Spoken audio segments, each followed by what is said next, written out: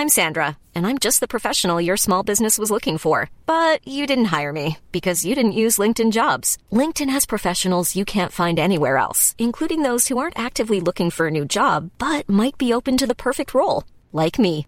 In a given month, over 70% of LinkedIn users don't visit other leading job sites. So if you're not looking on LinkedIn, you'll miss out on great candidates like Sandra. Start hiring professionals like a professional. Post your free job on linkedin.com/people today.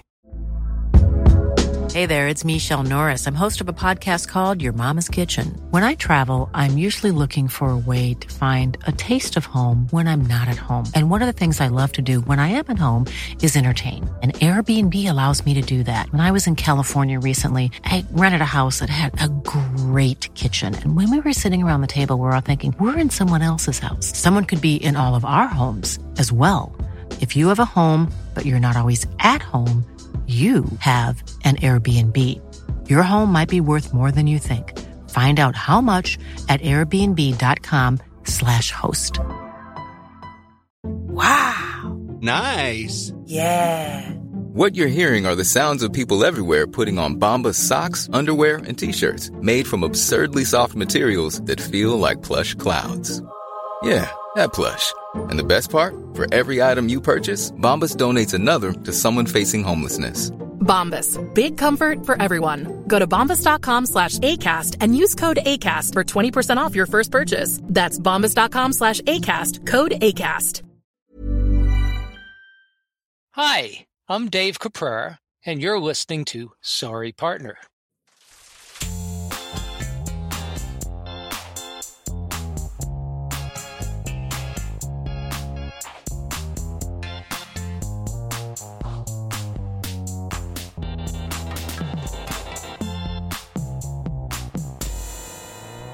Hello and welcome to Sorry Partner, a weekly podcast about bridge and all things interesting to bridge players, brought to you by bridge partners and friends, Catherine Harris and Jocelyn Starts. On today's program, we talk with American champion David Caprara about the dangers of discussing bridge while driving and his two strikes policy when it comes to cheating. Plus, he shares his top tip for developing players. But first, let's kibitz. Hi, partner. Hi, partner. How are you? Jocelyn, I'm great. How are you? I'm fine. I had a very peculiar thing happen last night when I was playing online. I like to pre-alert what I play with a particular partner. Sometimes it helps, sometimes it doesn't. I went to pre-alert and I thought that I had cut so that I could paste the proper pre-alert. But in fact, what was saved in my cut and paste system was something that I had been working on in my job. Oh, no. It was a comment on a contract. Please redo the document accordingly and include all relevant language from Addendum 2, including subsidiaries, platform IDs, billings to customers, discrepancies, termination, and currency. And without missing a beat, one of the opponents wrote, "Yes, ma'am," in the chat. I was like, oops, cut and paste snafu. What I meant was 2/1 upside down count and attitude.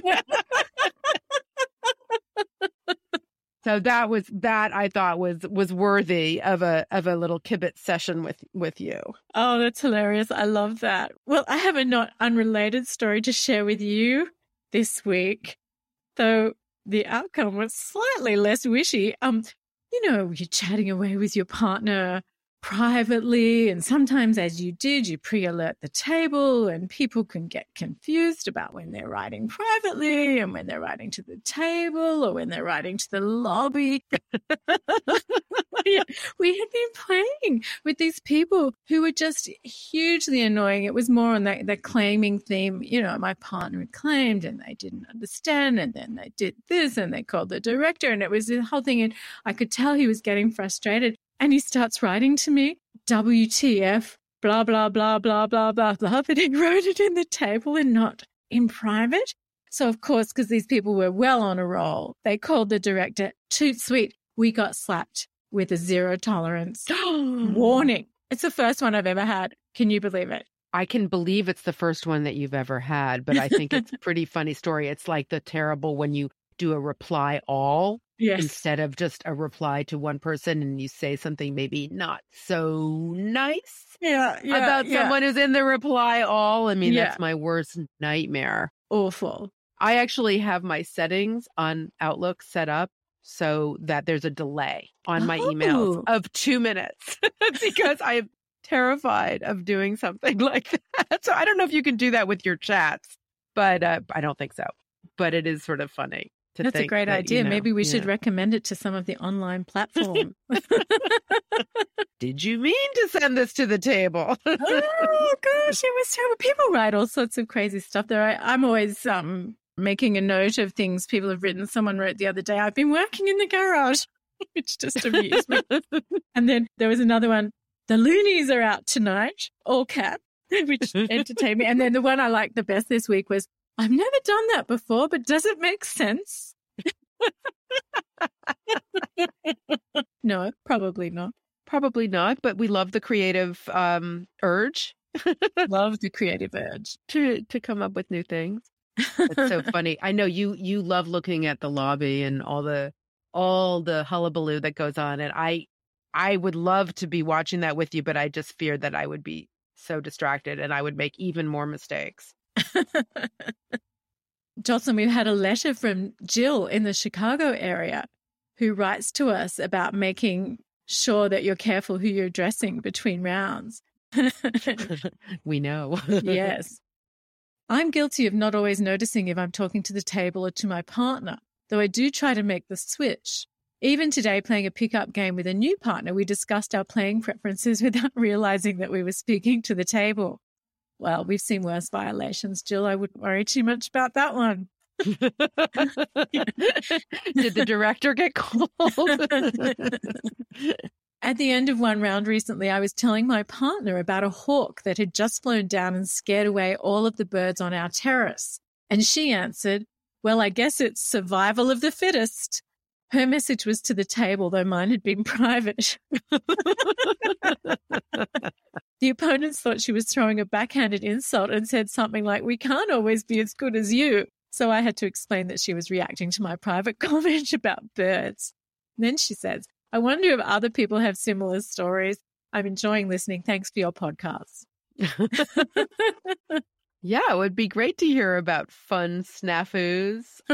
I find these stories hilarious. And so if anybody has any more fun stories about things said in the chat or to the lobby or to the table, unintended audiences, please send them to us at sorrypartnerpodcast@gmail.com or via Instagram at sorrypartnerpodcast, or you can leave us a voice message. And these links and a link to our merch store are under the episode descriptions in your app or on the website or wherever you like to listen.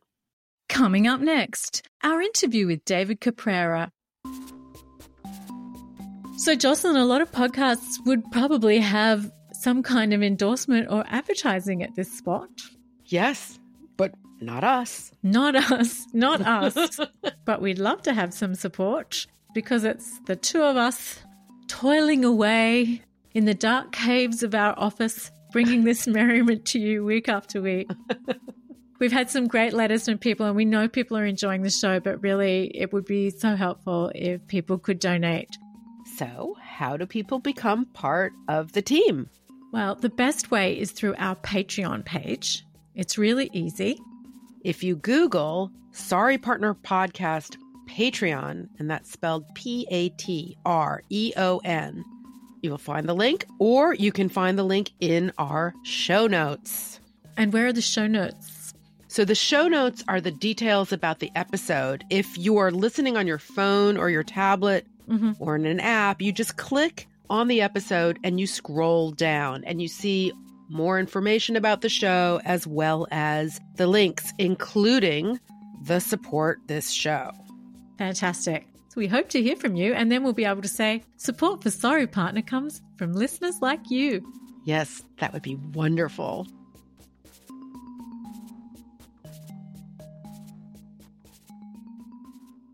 American champion David Caprara is passionate about developing junior bridge.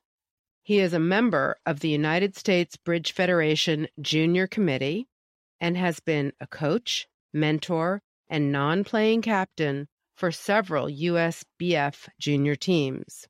He is also an author. All profits from his book, Sleeping on the Couch, go to the USBF Junior Program. He serves on the ACBL Online Cheating Committee and acts as the District 17 Disciplinary Chair. His bridge highlights include winning the 2020 North American Open Pairs. We began by discussing his all-time favorite hand. This goes back many years, 20 perhaps. I was playing with my wife, Anne, and I picked up the following hand. Singleton, 5 small, King Doubleton, and Ace King 5th. 1-5-2-5 with the King of Diamonds and Ace King of Clubs. Annie opened a diamond. I bid a heart. Annie bid a spade. And now this hand that started out looking pretty good has kind of not so clear where we're going with this. It sounds like we've got a bad misfit. I only have 10 high card points. We tend to open aggressively. I rebid 1 no trump. 2 clubs by us in this sequence would have been game forcing. I obviously don't have the values for that. And 2 no trump, while it would have been invitational, I don't really have those values. And furthermore, the misfit just isn't going to play very well. So I bid a no trump. And now Annie made a surprising bid in the context. She bid 2 clubs. All of a sudden, this hand that started out as being kind of a rosebud, then turned into a flower that died on the vine, is now a big blooming rose. And my hand has become huge. Partner must be 4054 or 4144. In either event, I have nothing wasted in hearts. My Ace King of Clubs and my King of Diamonds have definitely grown up. And the question is, what do you bid? And I thought about this a bit, and I'd seen hands like this before. So I emerged with a call that's referred to as a bloomer. There was a fine American player by the name of Lou Bloom, and he was known for these sorts of bids. I bid 3 hearts. Now, in my way of thinking, it would be impossible for partner to pass 3 hearts. When anybody ever says it would be impossible for partner to do that, you can guess what is coming next. And so we played in 3 hearts, and it was not much of a success. I don't think Annie would pass 3 hearts these days, but as I say, this was a number of years ago. After the session was over, and I think rumors of us playing in our 5-1 heart fit when we had missed game had spread around a little bit, I saw my good friend standing there, Mike Purcell. Mike is one of the top American bridge pros. And I went to Mike and I said, Mike, you pick up and the auction goes. What do you bid? And Mike is a very funny person and very quick. Without losing a beat, he said, well, I don't bid 3 hearts because if I do, I'll end up sleeping on the couch. And I believe that that's the title of your book. Am I correct? It is. I, for 5 years, wrote a monthly column in the western part of the United States, has a newsletter that goes out, and I had a monthly column in it entitled Sleeping on the Couch, The Adventures of Dave Playing with His Wife Anne, and the gist of it was every month I would screw up in one way or the other, and I would end up initially sleeping on the couch, and then in the garage, and then in the stables and wherever else. I mean, it was a one joke, but I put them all together, and it was published by Masterpoint Press. And I urge you to buy it for the simple reason that all of the profits go to the U.S. Junior program, which if we don't support our juniors, the game's going to die when we do. So I urge you to do that. You're a big supporter of the U.S. Junior program. Can you tell us a bit about your activities? on their behalf? Sure. I started as a coach and a mentor back in 2013, I think. And I have been a non-playing captain for a number of the U.S. junior teams in the World Championships. I'm also a member of the junior committee, and because of my interest and involvement in the junior program, I served 2 terms on the board of directors of the U.S. Bridge Federation as the junior liaison. And why is this so important to you, Dave? I love bridge. I love teaching smart kids. I enjoy competition. I'm a 68-year-old who hasn't grown up yet. I feel I'm part of the team when I'm there with these 20-something kids. It's been very rewarding for me. Obviously, juniors are the future of the game. If I'm 68 years old and I'm under the average age of membership, well, that doesn't toll well for the future of the game. So in order to preserve this game that we love, I think we need to grow the program at the younger, with the younger ages. And what do you think the average player could be doing to be bringing in more players and younger players? Every one of you has a son, a daughter, a niece, a nephew, a neighbor. The problem with junior bridge is that unless you have a nucleus of juniors, it's very difficult to get more juniors involved. I have 2 children. They're now 29 and 31. They're not children, but as they were growing up, Annie and I tried to introduce them to the game, and they learned the basics of the game. But when we took them to a tournament or whatever, they were the only kids there. Mm-hmm. And to quote my son, bridge is a game for old people. So I think we need to bring younger people into the fold. And if you get that nucleus of younger people, I think the game is a great game. It will grow. How did you learn to play bridge? I learned in college. I belonged to a club, like a fraternity, and they played bridge, and I didn't know what bridge was, but I watched, and I joined, and it was the worst bridge you could possibly ever imagine. Oh, no. Oh, yes. I can imagine. We learned the difference between one club, a club, and club. One was short, one was forcing, one was natural. I don't remember. I mean, there was absolutely nothing that was good about this game other than it was with 52 cards, and we had a lot of fun with it. In my senior year, I met a student who had, I think, 20 master points, and he became my mentor. He knew everything. He knew Stayman. Stayman, yes. Gerber, all those great conventions. And I was constantly bugging him because I would be playing at the club at the night, and I'd come back and say, you hold, and I would have to write it down because back then I couldn't remember 13 cards. And he would give me his advice. And that was absolutely fabulous. I graduated. I went off to graduate school and law school in Chicago, and I hooked up with a number of younger players who were more experienced players, and I learned how to play. It was probably 3 years later, and I was probably a life master by then. Maybe I had 300 or 400 master points. I got a phone call from this kid that had taught me how to play senior year.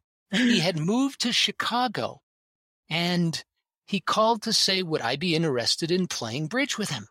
And I remember telling Annie, this is great. This guy knows everything. He's fabulous. So we agreed to meet and play, and he still had 20 master points, and he was god-awful. He was just terrible.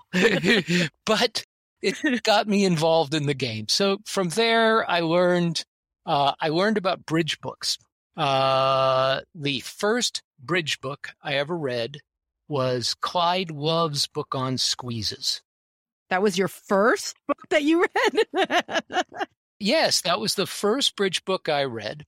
And no, I had no reason to understand this book in any way whatsoever. I would go through the play of each hand in the book. And because I couldn't remember what cards had been played, I crossed them out with a pencil, going from upper left to lower right. The second time I went through the book, I crossed them out, going from upper right to lower left. And the third time I reviewed some of those hands, I've circled it. I think the book probably set my bridge education back about 6 months. If I had a hand that had 10 cold tricks, I would duck 4 tricks to rectify the count and see if I could make 9, you know? You're laughing. I'm telling you this is the truth. One year, it was either birthday or Christmas, Annie got me a deck of playing cards with Squeeze Caprera written on the back of them. Not after that. I think my second or third book was probably Adventures in Card Play. I mean, you know, I had no clue. I now have a library of several hundred bridge books, and I've read all the classics, and it's just my education went in a bad order. Well, Dave, we might get you to send us a list of your top 5 bridge books, and we'll post that on Instagram. Sure. If you're looking for plump lips that last, you need to know about Juvederm lip fillers. With Juvederm Volbella XC and Juvederm Ultra XC, your lip look, whether it's subtle or bold, can last up to 1 full year with optimal treatment and no additional maintenance. Find a licensed specialist and see if it's right for you at Juvederm.com today. That's JUVEDERM.com. Add fullness to lips in adults over 21 with Juvederm Volbella XC or Juvederm Ultra XC. Do not use if you have severe allergies or a history of severe allergic reactions, or if you're allergic to lidocaine or the proteins used in Juvederm. Tell your doctor if you have a history of scarring or taking medicines that decrease the body's immune response or that can prolong bleeding. Common side effects include injection site redness, swelling, pain, tenderness, firmness, lumps, bumps, bruising, discoloration, or itching. As with all fillers, there's a rare risk of unintentional injection into a blood vessel, which can cause vision abnormalities, blindness, stroke, temporary scabs, or scarring. For full, important safety information, visit Juvederm.com. Hiring for your small business? If you're not looking for professionals on LinkedIn, you're looking in the wrong place. That's like looking for your car keys in a fish tank. LinkedIn helps you hire professionals you can't find anywhere else, even those who aren't actively searching for a new job but might be open to the perfect role. In a given month, over 70% of LinkedIn users don't even visit other leading job sites. So start looking in the right place. With LinkedIn, you can hire professionals like a professional. Post your free job on linkedin.com/people today. Millions of people have lost weight with personalized plans from Noom. Like Evan, who can't stand salads and still lost 50 pounds. Salads generally for most people are the easy button, right? For me, that wasn't an option. I never really was a salad guy. That's just not who I am. But Noom worked for me. Get your personalized plan today at Noom.com.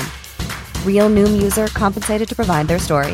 In 4 weeks, the typical Noom user can expect to lose 1 to 2 pounds per week. Individual results may vary. Okay. Do you have a favorite tournament that you like to play? One part of bridge I really love is playing against the best competition I can find. So Annie and I played a regional some years ago in a casino that was at best second class. It was not a nice place to play. However, over the course of the week, Annie and I played, I believe, 96 boards against Jeff Mextroth and Eric Rodwell. Not bad. Did we win them all? No. Did we lose them all? No. But the idea that we got to play against Meckwell for the entire week, which was basically what we were doing, would make that a memorable tournament for me. Annie and I like to travel. We've been to Australia to play bridge twice. We've played the the Knot in Canberra, and we played the Gold Coast. And in Australia, they have an interesting, it's a custom. If you are not from Australia, on the first night, they have a cocktail party for internationalists. That doesn't mean you're a world-class player. It just means you didn't come from Australia. But we very much enjoyed both of those tournaments. They were very friendly and whatever. However, my favorite tournament is Biarritz. We have friends from Austria, Jovi and Sasha. Jovi's this Energizer bunny. Sasha is more subdued, but he has a wicked sense of humor. And we went to the Festival of Biarritz, which is played in a palace overlooking the water. The competition was quite good. Some of the Italians were there. Most of the fine French players, Mouton, Bassis, Zia was there. Some of the English were there. We rented an apartment about 100 yards from the playing area. And this was your typical European town. Every morning, Sasha and I would go to the open market, and we'd choose our produce for the day, the fresh vegetables, the very fresh fish. You're on the ocean, and 2 bottles of wine. And we'd bring them back to the apartment. Sasha's a fine cook. And we would play the afternoon. Then we'd come back, and Sasha would make us this great dinner, and we'd drink 2 bottles of wine. They have a team game there, and unlike the ACBL that pays master points, the prize money was in cash. And we were very lucky to win the tournament. Another thing that will make it one of your favorite tournaments. And I forget what it was. It was something like 1,500 euros, and it paid the rent for the week. Nice. That kind of made it a nice tournament. And I would certainly like to go back there. Beautiful tournament. Sounds lovely. That one comes up, I would say, a lot. We keep hearing about Biarritz. I want to go. What's the biggest schlemazel you've ever made at the table? I'm afraid you're going to have to tell me what a schlemazel is. It's Yiddish for a mistake or a muck-up, really. What's the biggest mess that you've ever made? Annie and I were playing a regional Swiss team in Florida against 2 of the best American players, David Berkowitz and Alan Sontag. The 4 of us sat in the wrong direction and ended up with a 0-0 tie. What's the funniest thing that's ever happened to you at the table? Okay. It was the first time that I had played bridge in France.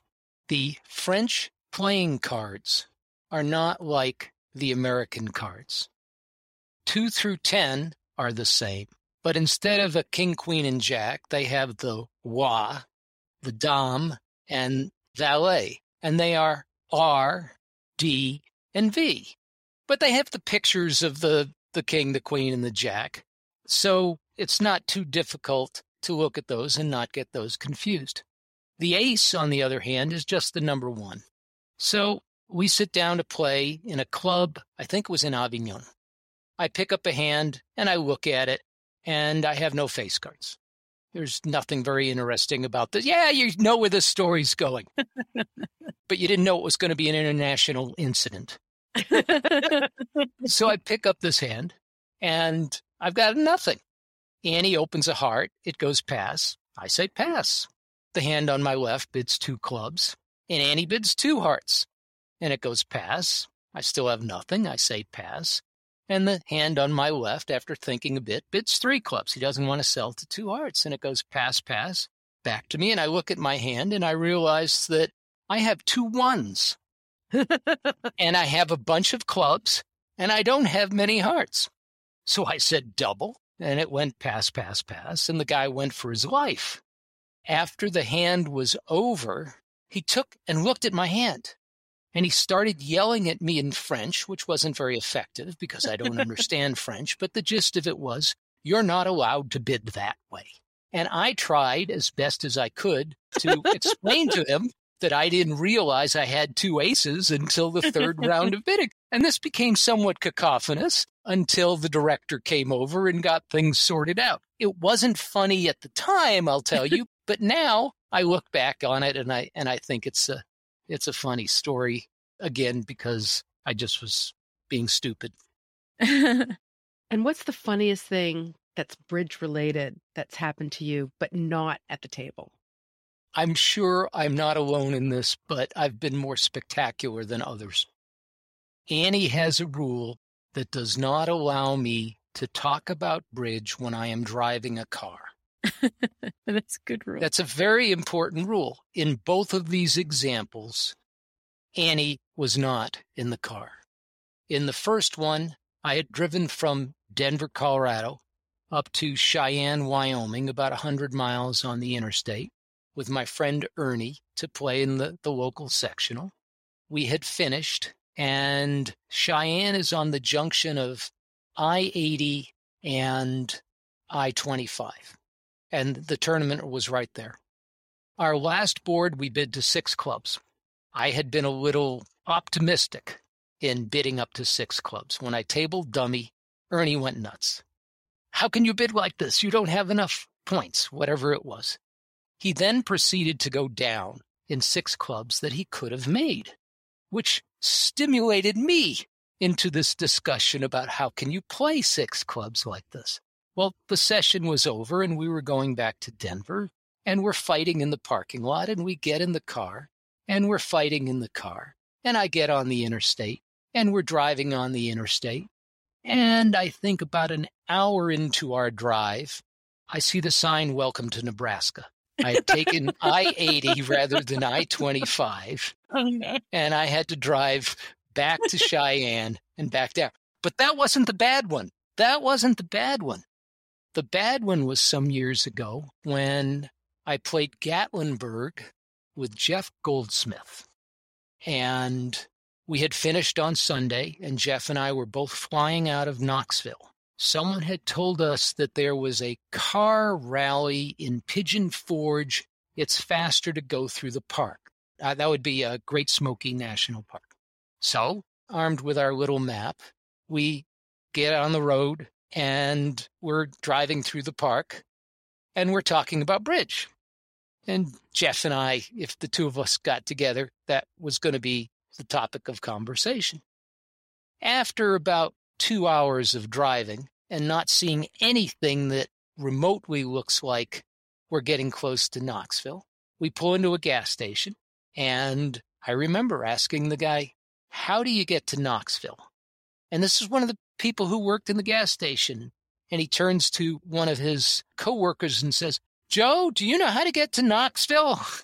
We were closer to Atlanta than we were to Knoxville, and even considered driving to Atlanta to fly out. But I was stuck with a rental car, and so we ended up getting back to Knoxville late that night and flying out the next morning. That's great. So the rule is not just when your wife is in the car, but just period. Well, yeah, she won't let me. So if she were in the car, I mean, she's the safety mechanism, the Band-Aid. When she's in the car, if someone else is in the car and I happen to say, "You pick up ace, king, 5th," she'll say, "No." I know that you are quite concerned about ethics and cheating in bridge. Well, I don't think you can be a serious bridge player and not have concerns about ethics and cheating. There's always been some element of cheating, whether it's someone leaning over and looking at the hand to their left or their right, those sorts of things. But the problem really exacerbated itself in the early days, and I'll call 2020, 2021, the days when Bridge Online was growing up. I think it became obvious that there was a lot of cheating. I've been my district's disciplinary chair for, I don't even know how long, 20 years. I'm on the ACBL Online Ethical Oversight Committee, where we've had a number of trials, hearings. I think things have improved considerably both in terms of the enforcement once we catch somebody and the development of how you catch someone. But it is a real problem. It damages the game in so many ways. Why do you think people cheat? And I can imagine that different people cheat for different reasons. I'm just curious, why do you think people cheat? Okay. Based on my experiences, I can say that I dealt with one matter with a world-class player who was playing on a world-class team. And while I don't know the exact financial arrangements, I'm reasonably certain that either the amount of his compensation or his bonus was tied to how successful he was. That one, I think you can understand. Several people have said that they cheated just because they were being lazy or they had to take care of their kids while their wife was out and they sat on the sofa and they self-kibitzed. Not a good reason. But I think when you strip it all away, most of the people who are cheating are doing it for ego, and they're fooling themselves when they do it, and they have to know they're doing something wrong. My own views on enforcement, for the most part, is I'll give anybody one bite of the apple. That's to say, if I'm the adjudicator and I determine they've been cheating, I'm not going to throw them out for life. I will not give someone a second bite. If you cheat, you get caught, you get suspended for 6 months, whatever. You come back and you cheat again. I have no room for forgiveness. I mean, it ruins the game for everyone. It does. And it also, I mean, when you get to the question of top-level play, you're talking about not only was this professional going to be compensated if he did well, but the guy he cheated was going to get an extra payday if he'd won, and he deserved to win, but he didn't. I mean, he was cheated both out of the trophy and out of perhaps a large sum of money. Do you have a favorite convention or gadget that you like to play? Sure. I mean, I guess I have a lot of gadgets, but if I had to think of something that is my favorite, I'm probably biased by the fact that I invented it. I mean, it's not anything that renowned, but because I came up with it, I probably like it more than if somebody else came up with it. So let's see if I can describe it to you. You pick up a balanced 26 count, 26 high card points, and you open 2 clubs and partner bids 2 diamonds, and you look around and you say, how do I show a hand this big? And in old-fashioned standard, the bid would be 3 no trump, and that takes up a lot of room. So I think it's credited to Eric Kokish, who said, well, I've got an idea. We'll bid 2 clubs, 2 diamonds, 2 hearts, and 2 hearts will either be a big hand with hearts or a big no trump. And partner, in most cases, bids 2 spades, and then the opener clarifies 2 no trump, game forcing with a big no trump, or they can bid 3 hearts if they just have hearts. If they have hearts and a second suit, the original formulation was to bid the second suit, and by an inference, they have 5 hearts and 4 of the second suit. So if they have 5 hearts and 4 diamonds and a big hand, it goes 2 clubs, 2 diamonds, 2 hearts, 2 spades, 3 diamonds, and that says I have 4 diamonds and 5 hearts. If they have 4 spades and 5 hearts in the original Kokish convention, which, by the way, he called birthright, and everyone else in the world calls it Kokish, and I don't know why. If you had 4 spades, it would go 2 clubs, 2 diamonds, 2 hearts, 2 spades, 3 spades. And now you've burnt through the entire 3 level, and you haven't found a fit yet, and you haven't really described either hand with much accuracy.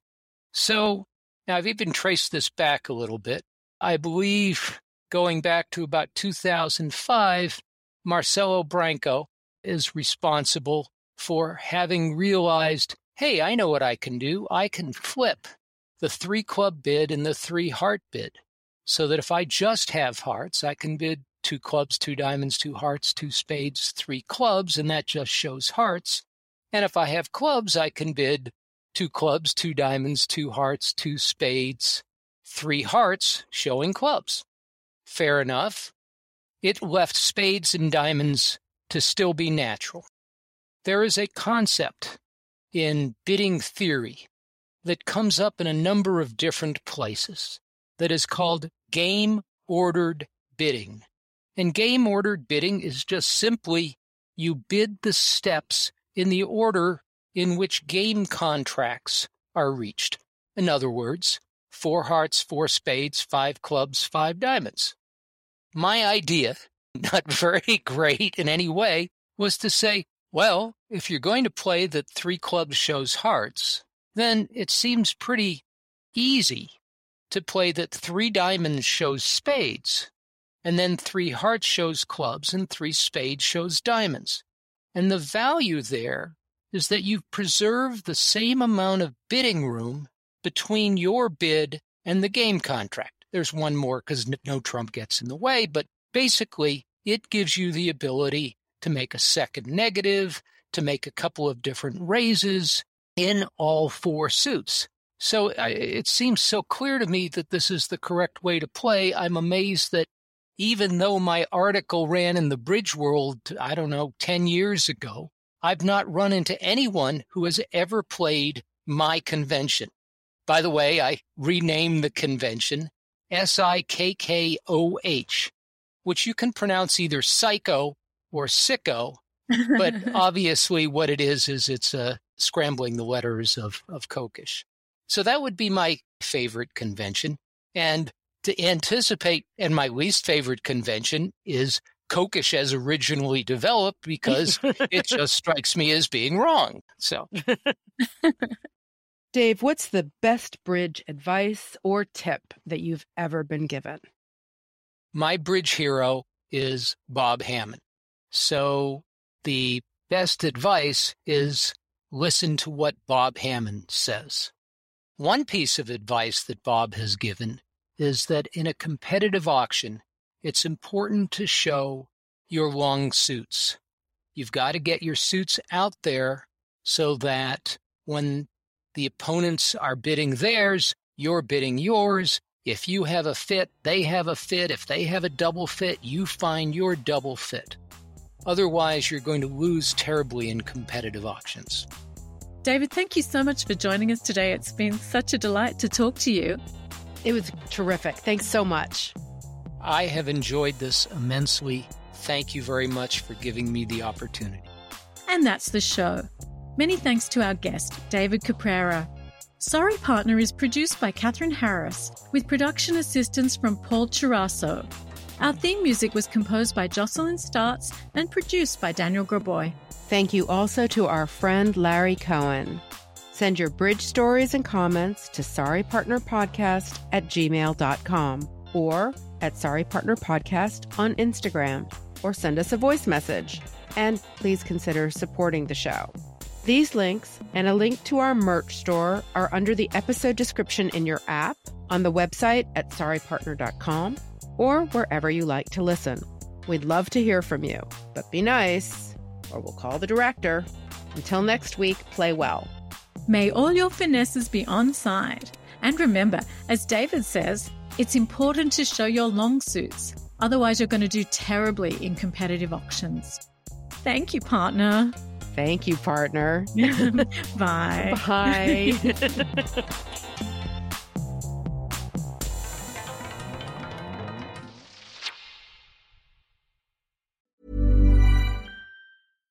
Hi, I'm Daniel, founder of Pretty Litter. Cats and cat owners deserve better than any old-fashioned litter. That's why I teamed up with scientists and veterinarians to create Pretty Litter. Its innovative crystal formula has superior odor control and weighs up to 80% less than clay litter. Pretty Litter even monitors health by changing colors to help detect early signs of potential illness. It's the world's smartest kitty litter. Go to prettylitter.com and use code ACAST for 20% off your first order and a free cat toy. Terms and conditions apply. See site for details. Even when we're on a budget, we still deserve nice things. Quince is a place to scoop up stunning high-end goods for 50 to 80% less than similar brands. They have buttery soft cashmere sweaters starting at $50, luxurious Italian leather bags, and so much more. Plus, Quince only works with factories that use safe, ethical, and responsible manufacturing. Get the high-end goods you'll love without the high price tag with Quince. Go to quince.com/style for free shipping and 365-day returns. Mom deserves the best, and there's no better place to shop for Mother's Day than Whole Foods Market. They're your destination for unbeatable savings, from premium gifts to show-stopping flowers and irresistible desserts. Start by saving 33% with Prime on all body care and candles. Then get a 15-stem bunch of tulips for just $9.99 each with Prime. Round out Mom's menu with festive rosé, irresistible berry chantilly cake, and more special treats. Come celebrate Mother's Day at Whole Foods Market.